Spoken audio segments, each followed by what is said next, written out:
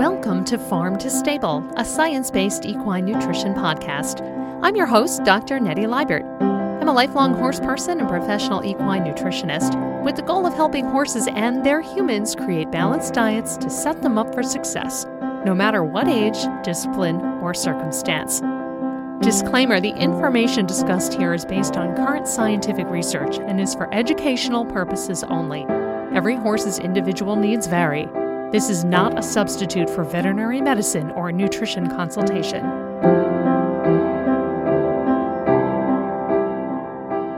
Hello and welcome to the latest episode of Farm to Stable, an equine nutrition podcast. I'm your host, Dr. Nettie Liebert, and this week I want to talk a little bit about colic.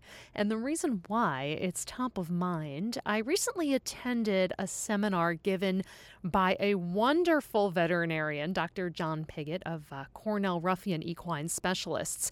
And I thought, you know what, this would be a really good topic to talk about on the podcast because as horse owners, horse caretakers, horse enthusiasts, this is always something that we worry about, especially all over the country. Some places have had colder temperatures, have set record cold temperatures, temperature swings from 20 degrees on up to 60 degrees, changes in barometric pressure with storms, and all of these things can actually be triggers for horses to colic. Now, I'm not going to get into the veterinary medicine side because, again, I'm not a veterinarian, but a lot of people ask, is there anything I can do to prevent colic? The answer is no.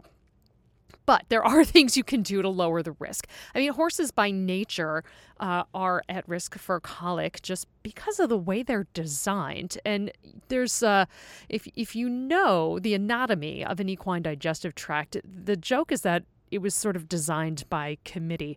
The stomach is very small, about 2 to 4 gallons. In an adult 1,100-pound horse, you're talking 70-ish feet of small intestine.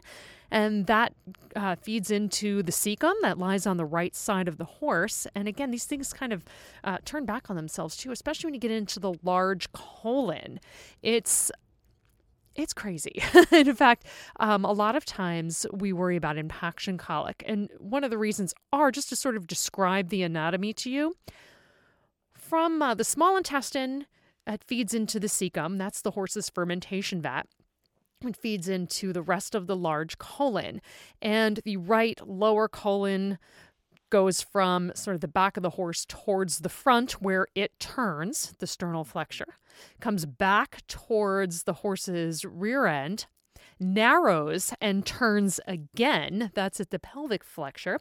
And that's a common spot for impaction because it narrows and turns, sort of a bottleneck there.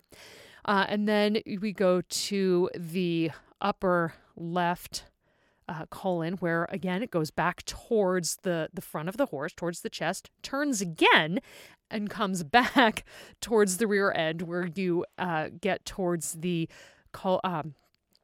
transverse colon and the rectum, where the whole horse stores fecal balls, reabsorbs water, and then ultimately expels waste. So if you didn't follow that, there are some good diagrams out there. So with all the twists and turns out there, and there's a lot of other risk factors for colic as well, but we want to take as best care of that digestive system as we can. So from a feeding and nutrition perspective, again, there's nothing that can be done that's 100% guarantee that you're going to prevent colic. And anybody who tells you otherwise is not telling you the truth. But some feeding tips or management tips that you can keep in mind to help reduce the risk, well, that's a different story. So number one, and this is so important, is to have your veterinarian check your horse's teeth at least once per year. Even if your horse is young, especially if your horse is older, and everywhere in between. Because as horses chew, their teeth do naturally wear. But in our domestic horses, many times they wear unevenly or create points and hooks. Now, what do the teeth have to do with colic? If a horse cannot properly chew their food, they may be more likely to, again, not break it down enough and cause some other problems. You don't want to run the risk of choke either. That's another topic. But proper dentition is really, really important. If your horse doesn't have a lot of teeth or they have really poor dentition, that's a big risk factor for colic, but we can account for that nutritionally. We can soak their feed and give them soaked hay cubes instead of long stem hay. So there are solutions out there.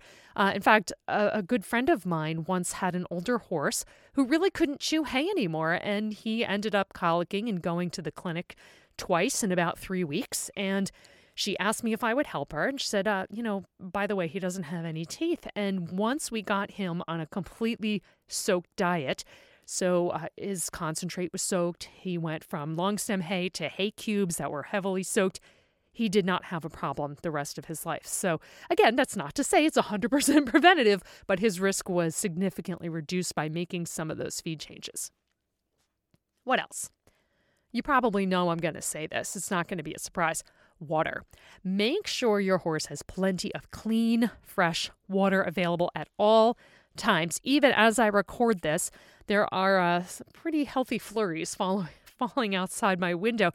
If it's icy, if it's cold, if it's going below freezing, you got to break those up. Yes, you can give your horse warm water. And in fact, some studies have shown that horses prefer water around room temperature. Now, it's going to be a little bit of a challenge if it's 10 degrees Fahrenheit outside, but checking those buckets frequently using appropriate UL-listed or approved bucket heaters can be an option as well. Other types of bucket heaters, just be careful because you want to make sure that they are appropriate for your needs. Even if your horse lives outside, you want to make sure waterers and troughs don't get frozen so solid that your horse can't get it. And don't rely on your horse eating snow either because it's not sufficient. It's research has shown that eating snow does not provide sufficient water. So something to keep in mind.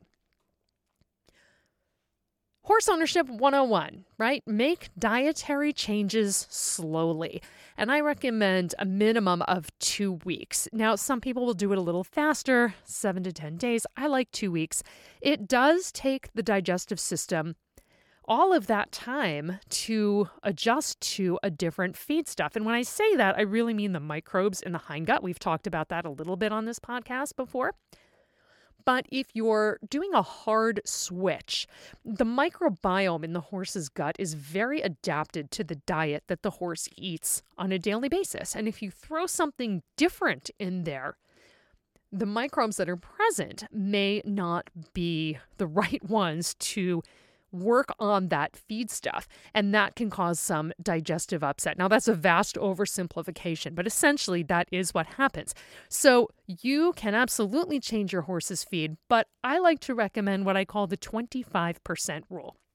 So if you're going to make a change, for the first 3 to 5 days, do 25% of the new feed or hay, and then for the next 3 to 5 days, you can do 50-50. Now you're up to maybe about 7 to 10 days. For the 5 days after that, you're going to do 75% new, 25% old. Now you're up to just about 2 weeks, and then you can do 100% of the new feed. So many times we think of this as switching a grain concentrate, but it matters when you switch your hay as well.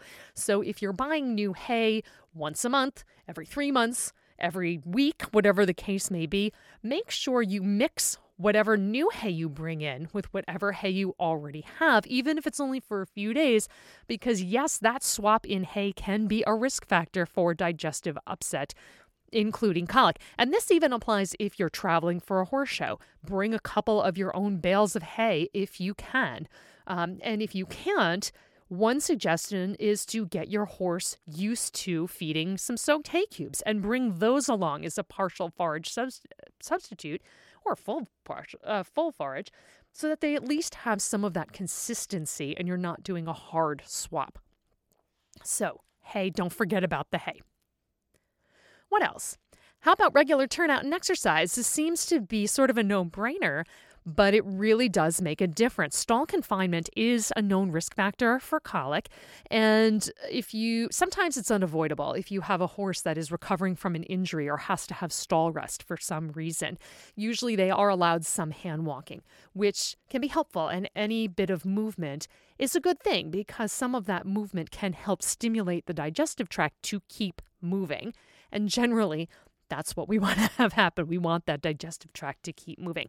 So if you can increase your horse's turnout by an hour or two, again, in boarding situations, sometimes that can be a challenge, but sometimes barn managers will work with you as well. And if you can't, if there's a day where the weather is inclement. So as I record this today, my own horse is in a stall, safe and cozy from the snow. He's got plenty of hay and water, but he's not going to get outside. He's probably not going to go out. Would he be fine if he were out? Yes. He's a little bit spoiled, so he probably wouldn't be too happy about it. But tomorrow, when the weather clears, he'll go out and he'll walk. But normally, if I had access to an indoor, I'd throw my saddle on and take him out for a walk and just walk around the indoor for a little bit. But I don't. Unfortunately, I don't have access to an indoor this year. But anything you can do to get them moving. So hopefully in that short-term inclement weather, you just encourage your horses to drink by soaking their feed. Even if you don't normally soak their feed, you can add some warm water to their meals. You can spray the hay with water. I know when it's cold, you risk it getting frozen, but anything you can do to encourage water intake. Okay, so another one, what if you live in an area that has sandy soil? Where I live, it is very sandy, and this is something you want to keep in the back of your mind. And in the lecture that Dr. Piggott gave the other day, he talked about this, and horses inevitably are kind of nibbling at the ground, even if they have good pasture cover or if they're fed hay on a mat or in a hay feeder. Sometimes they just get that sand in their gut, and if they get a lot, it can cause colic. So this is something you're going to need to ask your vet about. Ask your vet for some diagnostic help if that's a concern, or if your horse has experienced a sand colic in the past.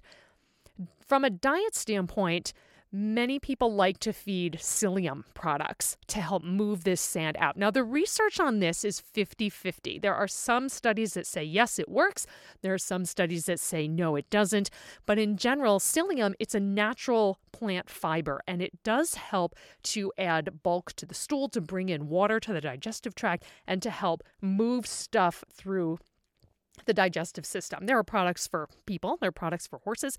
So it is absolutely a viable option. It is not harmful to feed psyllium when you feed it as directed and you feed it appropriately, but it isn't a guarantee that it's going to clear all of the sand out of your horse's gut. So you can talk to your vet about if they think that's appropriate and talk to the nutritionist to see how much might be appropriate for your horse. One other little test you can do is when your horse passes manure, go ahead, grab yourself a glove. Grab yourself 2 gloves, one for your hand, and the other you're going to fill with some water. And you can do this with a Ziploc bag or something like that too. And you put 2 or 3 fecal balls in that bag with all the water, and you just kind of let it sit for a while. Leave it undisturbed. And if you see a lot of sand precipitating out at the bottom, you can feel it, right? It's gritty, and you can probably see it. It's just, sort of the separation of the particles. That's an indication that your horse may have sand in the gut, in which case, give your vet a call, say, hey, I need you to come out and check my horse. This is what I found. So just a little easy thing you can do if you want to see if that is something you need to be concerned about.